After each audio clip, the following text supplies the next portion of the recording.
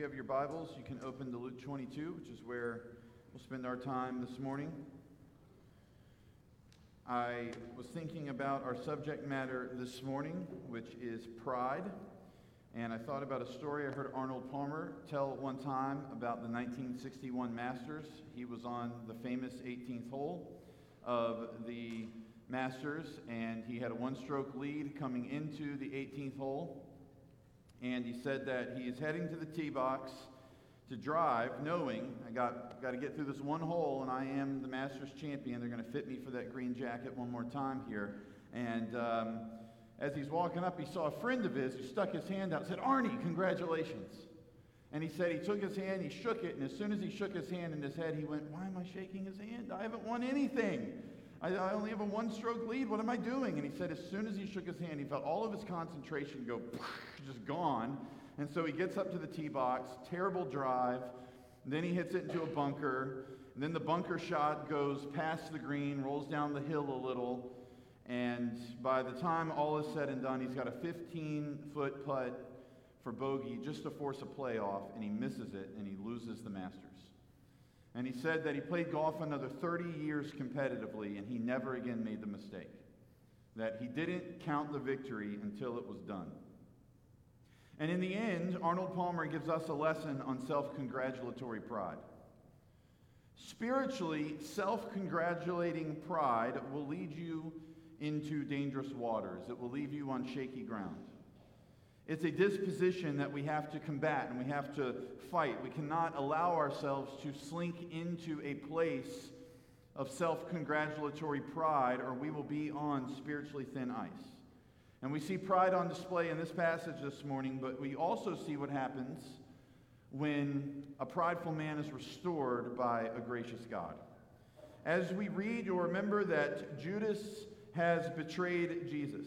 The Messiah has been arrested now by a mob of religious elite and Roman soldiers. We have seen Jesus taken into custody, and Peter is going to be following at a distance. And remember that Jesus has predicted that Peter will deny him 3 times before the rooster crows and the morning of Passover Friday comes. So I'll read for us Luke 22, starting in verse 54.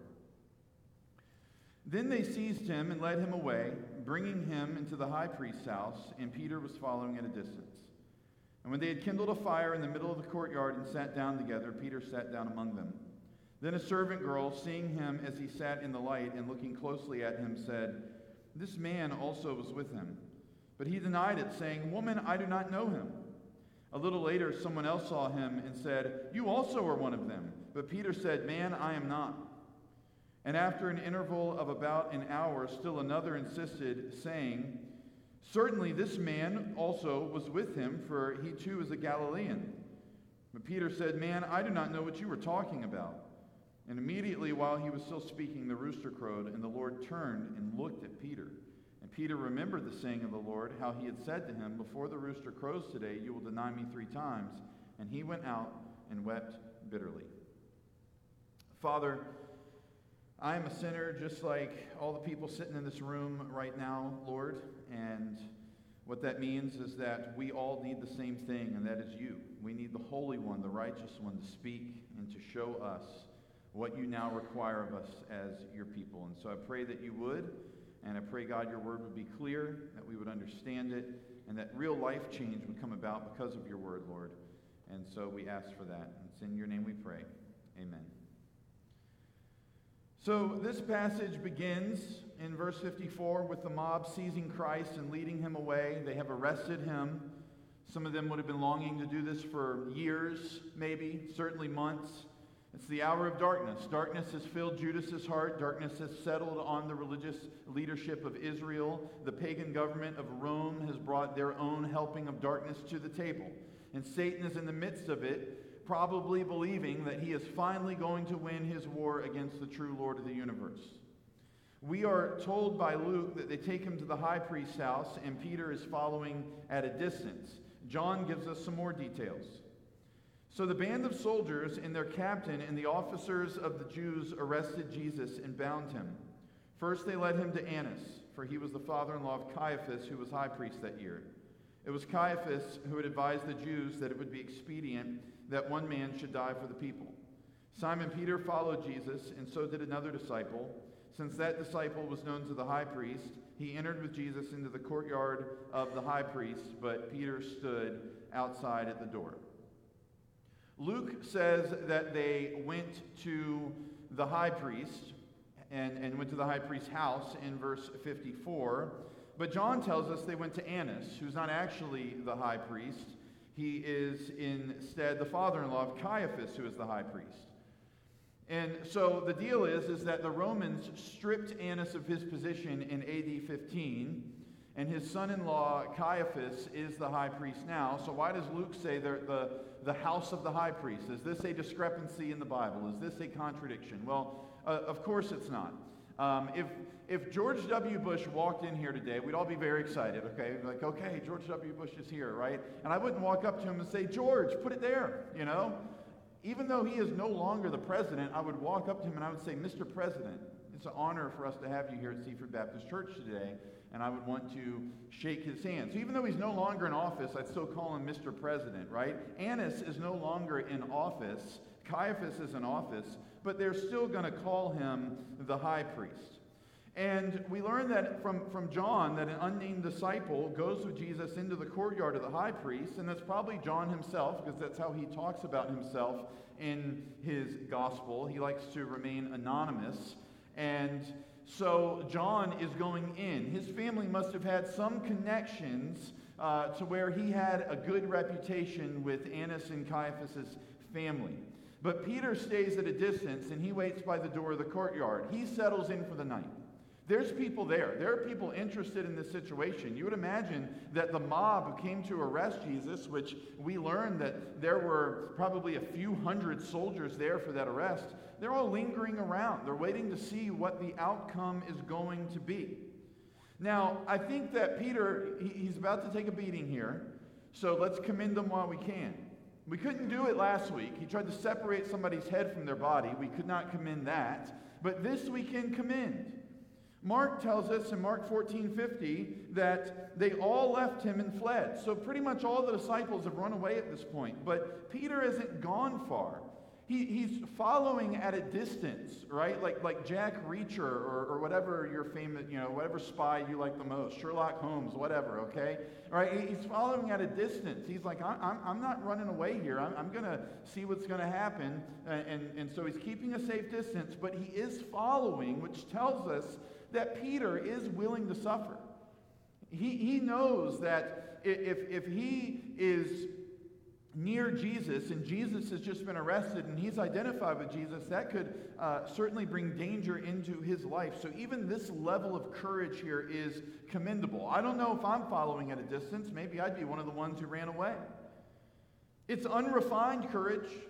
It's courage that needs to be sanctified, which we'll see here, but it's still commendable. And yet, with that said, we have to remind ourselves of Jesus' prediction about Peter in the upper room. But I have prayed for you that your faith may not fail. And when you have turned again, strengthen your brothers. Peter said to him, Lord, I am ready to go with you both to prison and to death. Jesus said, I tell you, Peter, the rooster will not crow this day until you deny 3 times that you know me. This prediction is as fixed as Jesus' words about him being betrayed. It is as fixed as his words about him being delivered into the hands of godless men who would cause him to suffer and then be crucified. It's going to happen. And we see it play out in verses 56 through 60. There are 3 denials from Peter throughout the night, just as Jesus predicted. First of all, there is the denial of the servant girl's accusation. It almost seems pitiful from Peter. You're like, really? You can't even own up to it with the harmless servant girl? But in reality, the servant girl is probably more dangerous to Peter than we think, because she is likely a servant of Annas' household. And if Peter says, yeah, I'm with them, what are you going to do about it, servant girl? Well, she very well might get up and go inside and tell her master, and Peter could be standing trial next to his Lord in no time. And so Peter crumbles in the face of such a prospect, and he says, woman, I do not know him. The second denial comes about a little later when someone else recognizes him as a disciple and says, you also are one of them. Peter says, man, I'm not.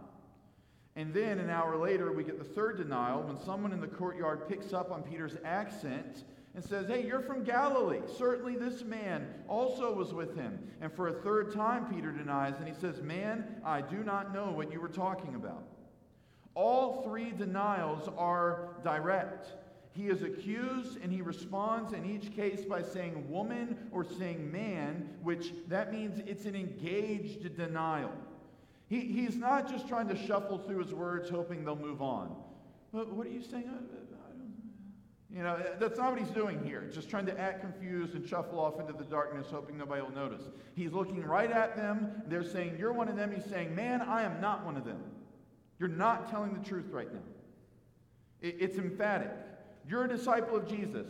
No, I am not. You're a disciple of Jesus. No, I am not. You're a disciple of Jesus. No, I am not. He is denying Christ before men. And just to remind us, that is a grave sin. Remember Jesus' words in Matthew 10. So everyone who acknowledges me before men, I also will acknowledge before my Father who is in heaven. But whoever denies me before men, I also will deny before my Father who is in heaven. And then, understand that it's actually even worse than Luke describes, because Luke likes to be economic with his words when it comes to how he's describing the arrest and trial and crucifixion of Jesus. But we get more detail from Mark and Matthew. Mark 14, verse 71. But he began to invoke a curse on himself and to swear, I do not know this man of whom you speak. And then in Matthew 26, verse 73, after a little while, the bystanders came up and said to Peter, certainly you too are one of them, for your accent betrays you. Then he began to invoke a curse on himself and to swear, I do not know the man, and immediately the rooster crowed. I mean, this is climactic. It's meant to be. The third denial is the summit of Peter's sin, where he's not just denying, but he is actually taking an oath, and he is saying, I'm not one of the disciples of Christ, and if I am lying, let God bring curses down from heaven upon me. It's quite a thing to say. It's quite an oath to take. And the rooster crows in verse 60, and Jesus' prediction has fully come true. It's all played out just like he said. He has been delivered up to suffer. He's been betrayed by one of his friends, and now Peter has denied him 3 times before the rooster crows to signify the start of a new day. And we get this detail that is unique to Luke, where Jesus looks at Peter after the rooster crows, and Peter remembers Jesus' prediction, and he leaves the courtyard and weeps in bitterness. I love this particular detail because I think it could only come from Peter. Like Luke and Peter obviously knew each other. If you read the book of Acts, Peter, which we'll get to in a moment, he's all up in the early church, and Luke is there recording all of it. Clearly, these two men would have known each other. This is a detail that had to come right from Peter. Right? It's almost surprising you don't see it in Mark, because we think Mark is actually dictated to Mark by Peter. And so it's surprising that it comes in Luke. But only Peter could be aware of this look. What was in that look?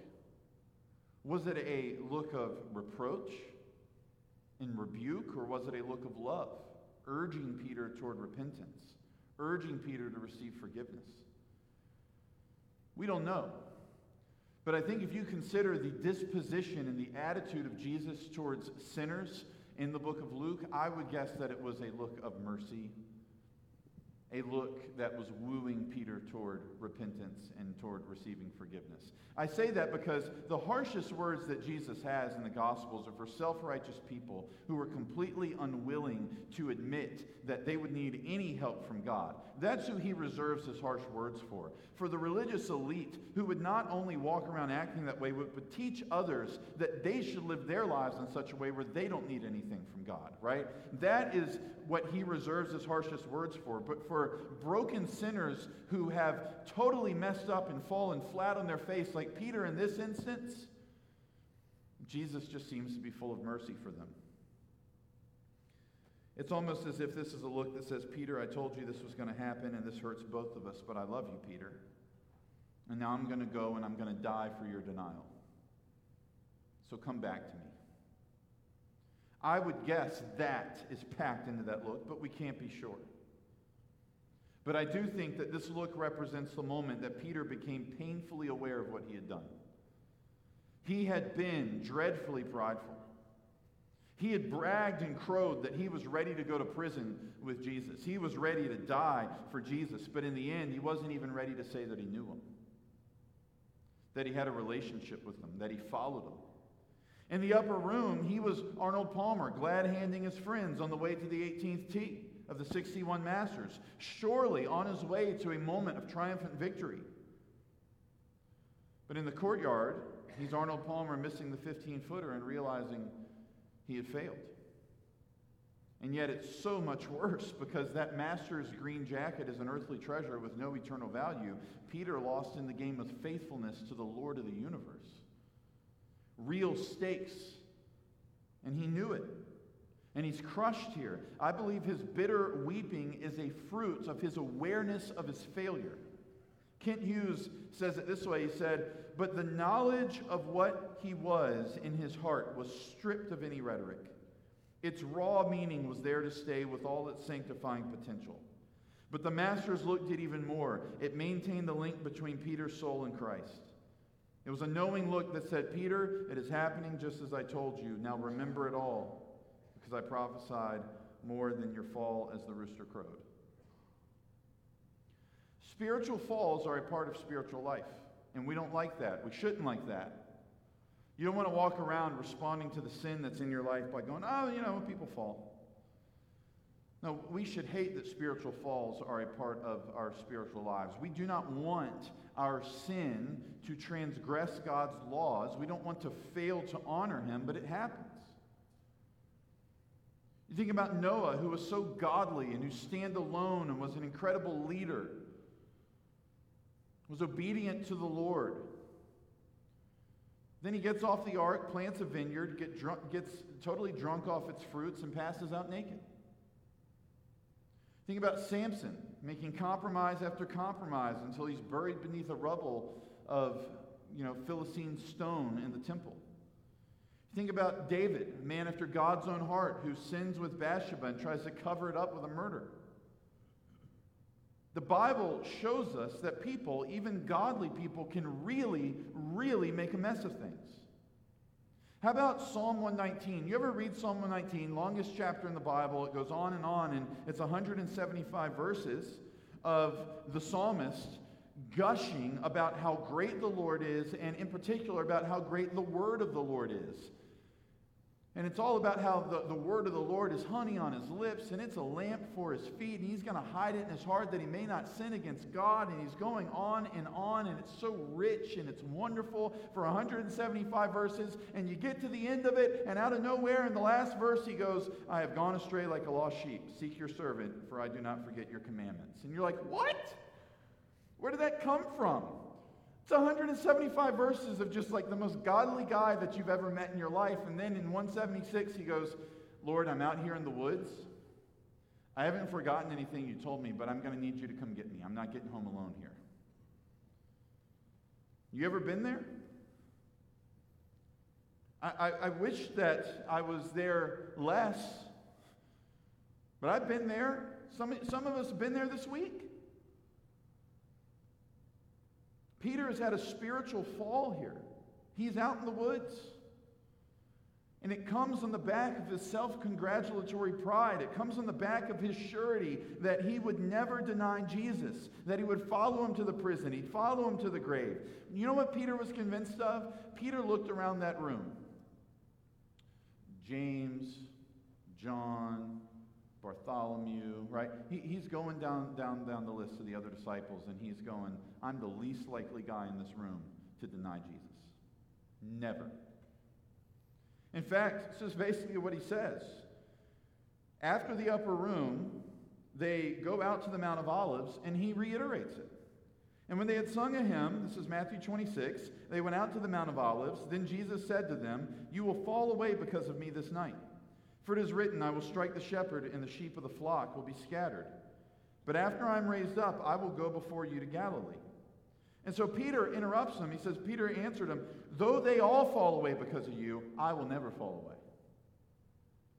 Yeah, I can see John falling away. I can see Bartholomew falling away. I can see the other Judas falling away. Never me. It's never going to be me. And Jesus again reiterates his prediction to him. "Truly I tell you, this very night before the rooster crows, you will deny me 3 times. And then Peter responds to that prediction and says, "Even if I must die with you, I will not deny you." He's literally arguing with Jesus about his prediction. That is how vibrant his self-congratulatory pride is here in this moment. "You're going to deny me 3 times. He internalizes, takes it, right? And then they get out to the Mount of Olives. He hears it again. "You're going to deny me 3 times. No way. I will die with you if I have to, but I will never deny you." And then all the other disciples, because Peter is their leader, they jump in. "Oh, yeah, us too. We're not going anywhere." The spiritual arrogance from Peter made him, unfortunately, a phenomenal candidate to fall flat on his face. This is what happens when we are spiritually prideful and we attribute way too much strength to our own flesh. Proverbs 16:18 says, "Pride goes before destruction, and a haughty spirit before a fall." That's why when Pastor David preached on this a couple of weeks ago in Luke 22, verse 46, when Jesus comes to them, he says, "Why are you sleeping? Rise and pray that you may not enter into temptation." He has just told all of them that Satan wants to sift them like wheat. The hour of darkness is upon them. They cannot afford to be prideful, because if they are, destruction will come. They should be praying. They shouldn't be prideful. They should be praying. They should be aware of their own weakness. And at the end of the day, we've got to walk around as believers with a keen awareness of our weaknesses. I'm not saying you walk around in weakness. I'm not saying you walk around and you're just like, "Well, I'm just weak. I can't do anything. I'll never do anything for God."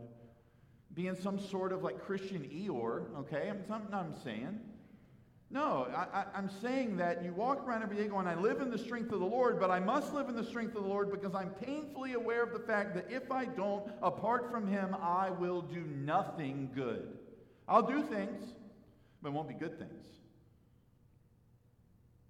I was watching a game yesterday, a baseball game. I've really enjoyed the baseball playoffs these last couple of days. And I was watching Bo Bichette of the Toronto Blue Jays. And if you ever watch baseball and you've heard that name Bichette before, his dad, Dante, was all-star baseball player, really good baseball player. I'm not going to say great, but he was really good, and his son's a really good ball player too.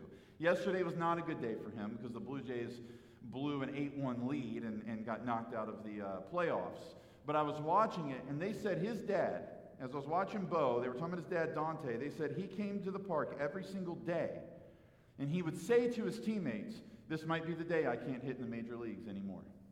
He said it his whole career. Every day he'd take extra batting practice. "Dante, what are you taking that extra BP for?" "This might be the day I can't hit a curveball anymore. I got to work." And so every day he would come in with this keen awareness that it could be the day he falters. It could be the day he fails. We have got to have the same awareness. We can bluster like Peter. We can think we have life under control. We can think we're beyond the sort of sins that bring shame into the lives of others. But the reality is we're all just a couple of decisions away from absolute spiritual ruin and disaster. And the only thing standing in between you and such moments is the mercy and the strength of Jesus that He pours into your life every single day. And what godly people realize is that's all they've got, is the daily mercy and strength of Jesus. They're nourished by it. They live upon it. They depend upon it. They hide the Scripture in their heart. They seek God in prayer. They trust in the strength of Christ, not in their own. In short, you could say that those who live on guard against spiritual falls humbly recognize they are in danger of denying Christ each and every day.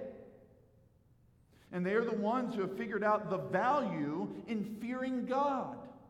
Because, after all, why do we sin? Why did Adam and Eve sin in the garden?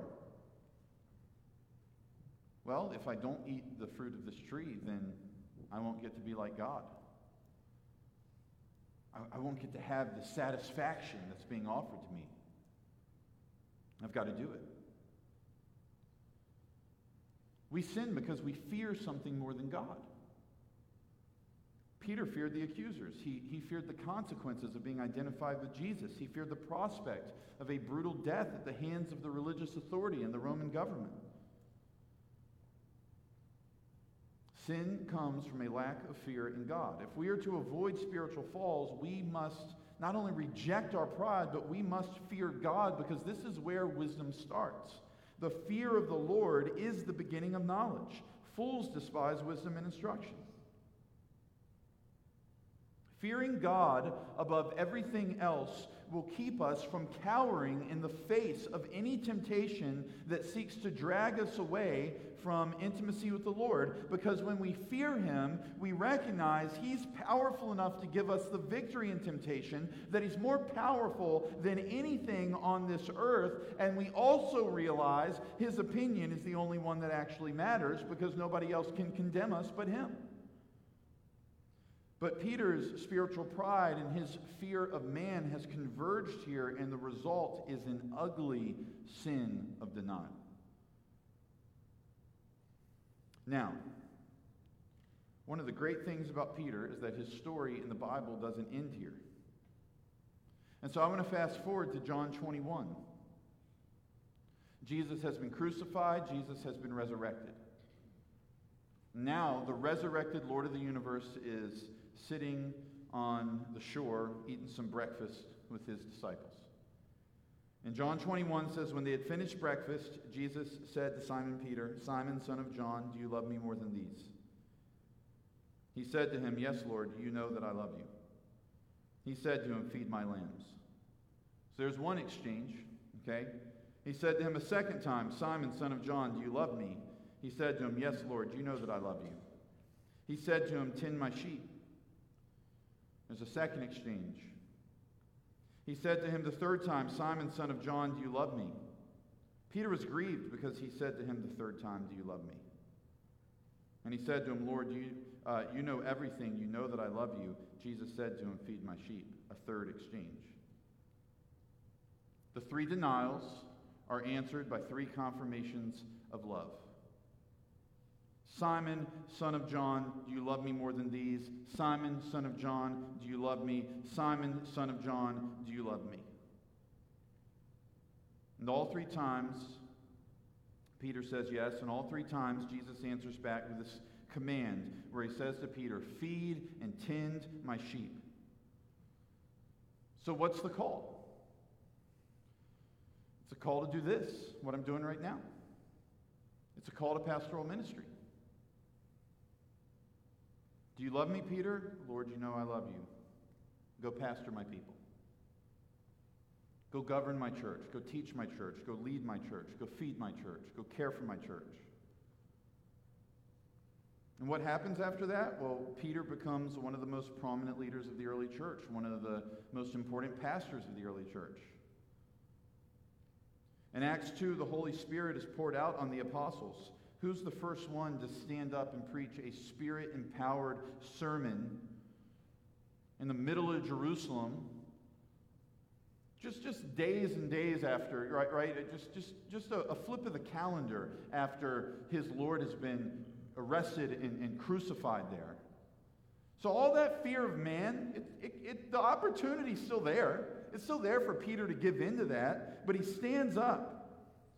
And he is the one to preach and to lead 3,000 men and their families to the Lord. In Acts 4, there's another opportunity for that fear of man to take over and for Peter to tuck his tail and deny Christ like he did in that courtyard and to run away, but it doesn't happen.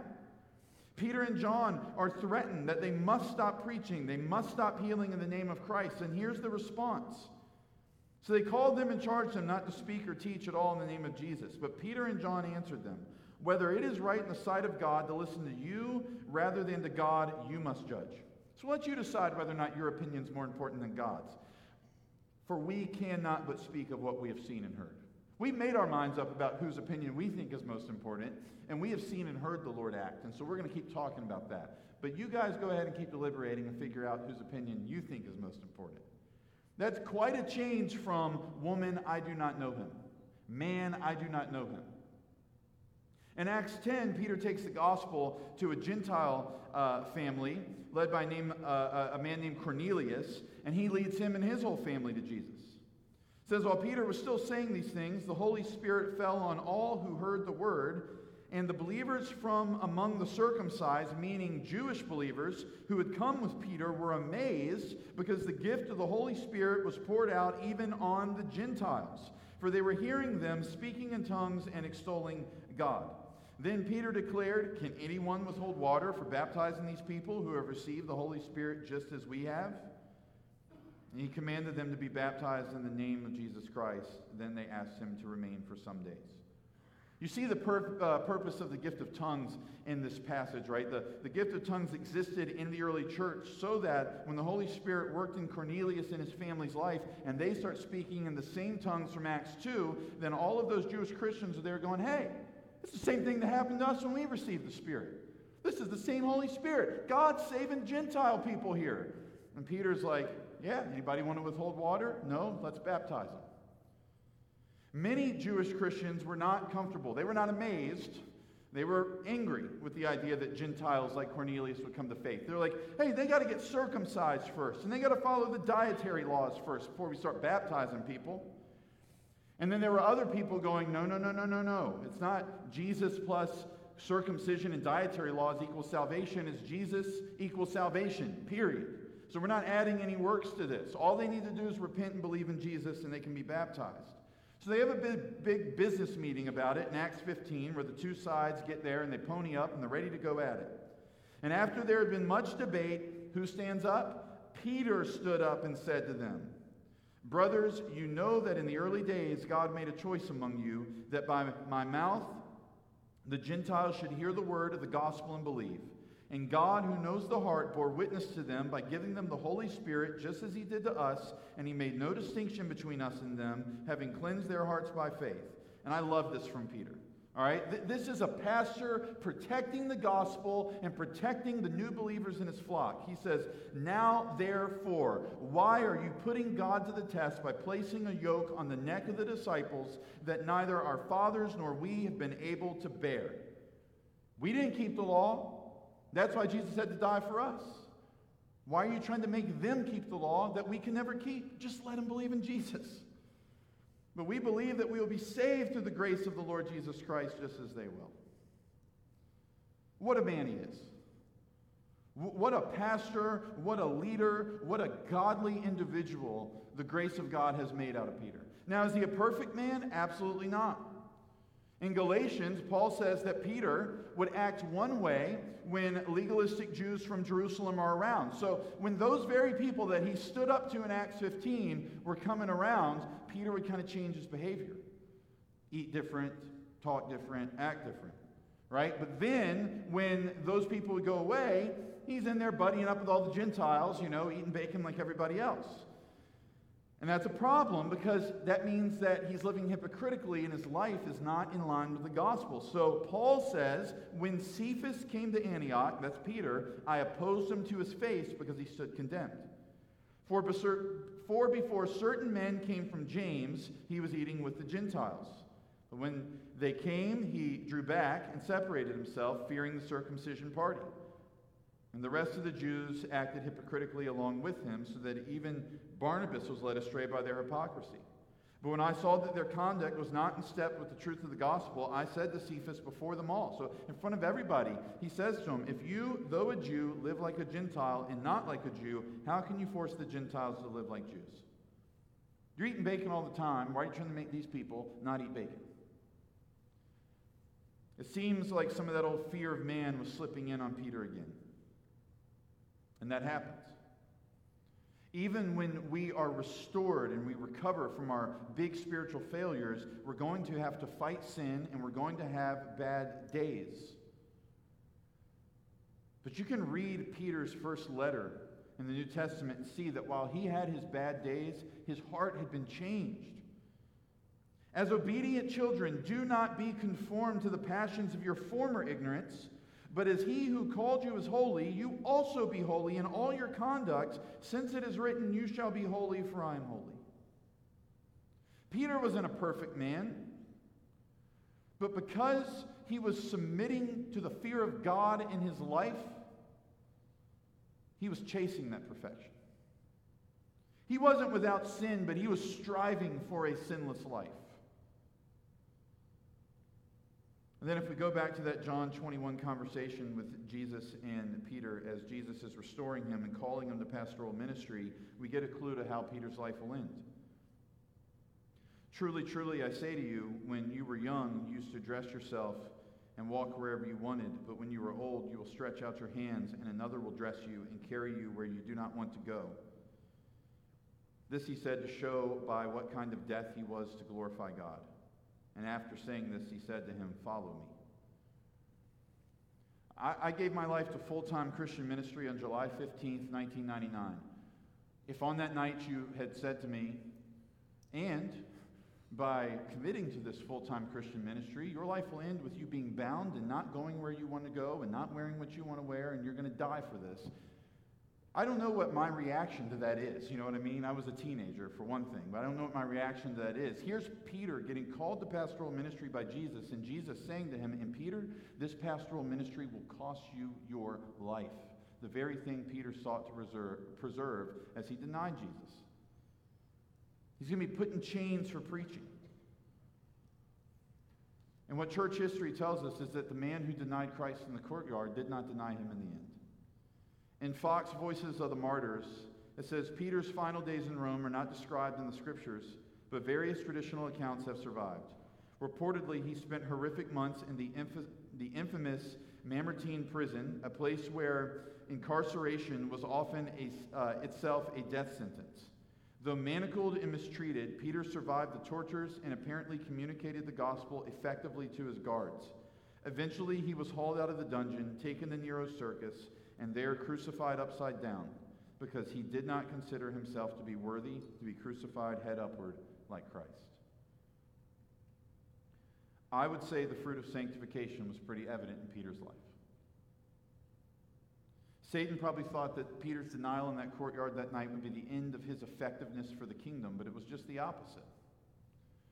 Because, so often Jesus will take our biggest failures and he will use them as a springboard to a sanctified life where we are the exact opposite person of who we were when we fell from him. And that's what he did with Peter.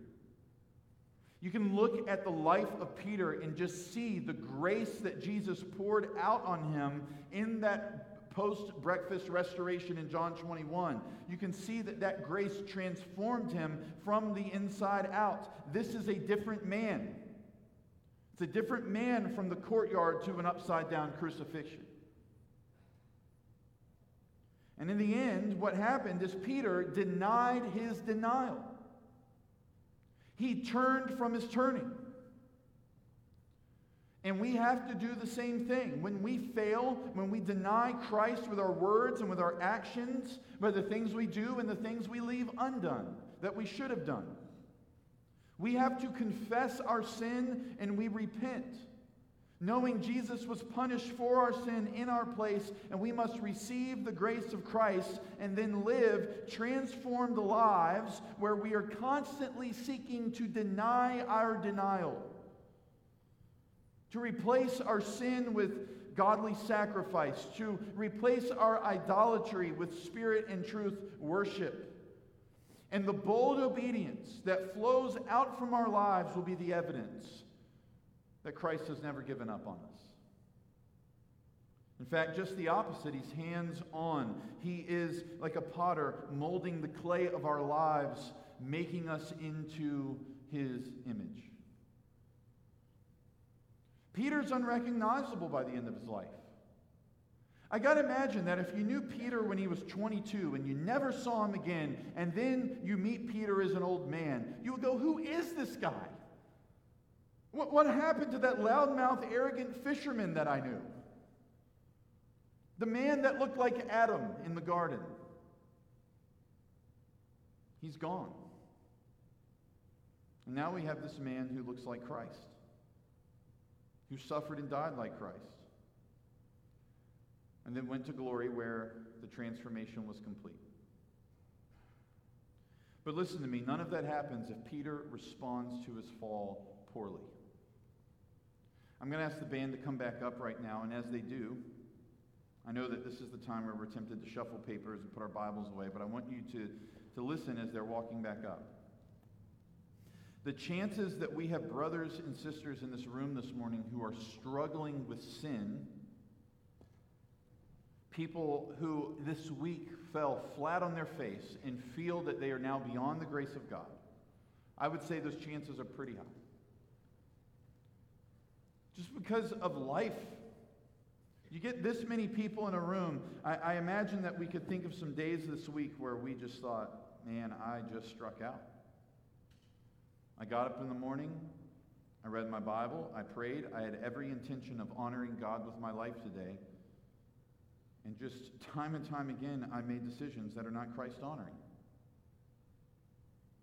And maybe, like Peter, there was a moment this week where you went and you sat down and you wept bitterly. Maybe this morning you feel like, I had to just give up. All in vain I have kept my hands clean. I can't do this. And what I want to say to you this morning is Christ has not given up. You have denied him. He stands ready to forgive, to look at you and say, do you love me? To restore you, to call you to wonderful, maybe hard, but wonderful things for his kingdom. And so what I want to say to you this morning is deny your denial. Turn your back on your turning. Turn your back on sin. Turn to God and ask him for forgiveness on the basis of the death of his son, Jesus Christ. For some of you in this room, maybe you've never done that before. You've never just gotten down on your knees before God and started listing out your sins one by one and confessing them all to him and asking him to forgive you, and then realizing, well, he can't forgive me and be just unless that sin is paid for, and then realizing, oh, his son paid for it, his son died for it, and then saying to him, I trust that you can forgive me because I trust in the death of your son Jesus. If you've never repented of your sin and put your trust in Christ and asked him for salvation, today is the day of salvation. Today is the day for you to do that. But I also want to say to believers that are in the room who are teetering, who feel like the pressures of this world are too much, who feel like your failures are stacking up, who feel like there's no way God can have enough second chances in his bag for me, I want to say to you, he does. That he has grace on top of grace on top of grace. But he does not want from you a life where you put your arm around your sin and you say, well, hey, God, this is me and this is my sin. I want you to love me, but I'm going to keep on with my sin. He wants you to stop. He wants you to deny your denial. To say, I agree with you, God, about my sin, and I want it out of my life. That is real godly repentance. And so I call on you as believers this morning to put your sin away, to crucify the flesh, and as you do it, to recognize that the grace of God is ready to be poured out on you by the beloved Son. And so, like Peter, recognize your sin for what it is. Weep bitterly over your sin. It's good. But those tears should lead you to a place of true repentance, to receive the grace of God, for that grace to transform you from the inside out. And the very thing that you're failing at this week, the very thing that you're stumbling on, the very thing you can't seem to get past, he will give you victory over it. And then he will take that very failure and use it as a springboard to all sorts of spiritual faithfulness, as he did with Peter in this passage. But you have to deny your denial. You have to repent and receive the grace of God. So do it this morning. Don't let Satan fool you into thinking that because you have slipped and you have fallen down a few rungs on the ladder, you should just get off and give up completely. Recognize the fact that the Lord is just as strong today, and he will forgive you, and that his love overcomes the power of sin. And that is proven in the death and the resurrection of his Son. Trust in Jesus for your forgiveness, just as you did on the day of your salvation. Be restored. Let's pray. Father, it's a joy to be able to stand here and so confidently be able to say that you will be gracious to sinners, because your word tells us time and time again that's who you are. And Lord, this morning, wherever the people in this room are at in their hearts, Lord, you know them. You know what's gone on this week. You know them even better than they know themselves. And so, Father, I pray that you would be convicting in the heart and that you would be wooing sinners toward you. And that their affections would no longer be for sin, that they would deny their denial, that they would turn their back on sin, they would turn to you. And their affections, like Peter's, would be for you. And that would play out in their lives as their lives of obedience are seen by all. And Lord, I pray that for all of us, someone was to meet us, if you give us the years when our hair is gray, and they had known us decades ago, before your grace really got a hold of us, I pray that they would look at us and say, I don't even recognize you. I don't even know you. Lord, I pray your grace would alter us to that level, that it would be really clear a distinction between the old man and the new man. Help us to walk in the newness of Christ. We pray this in Jesus' name. Amen.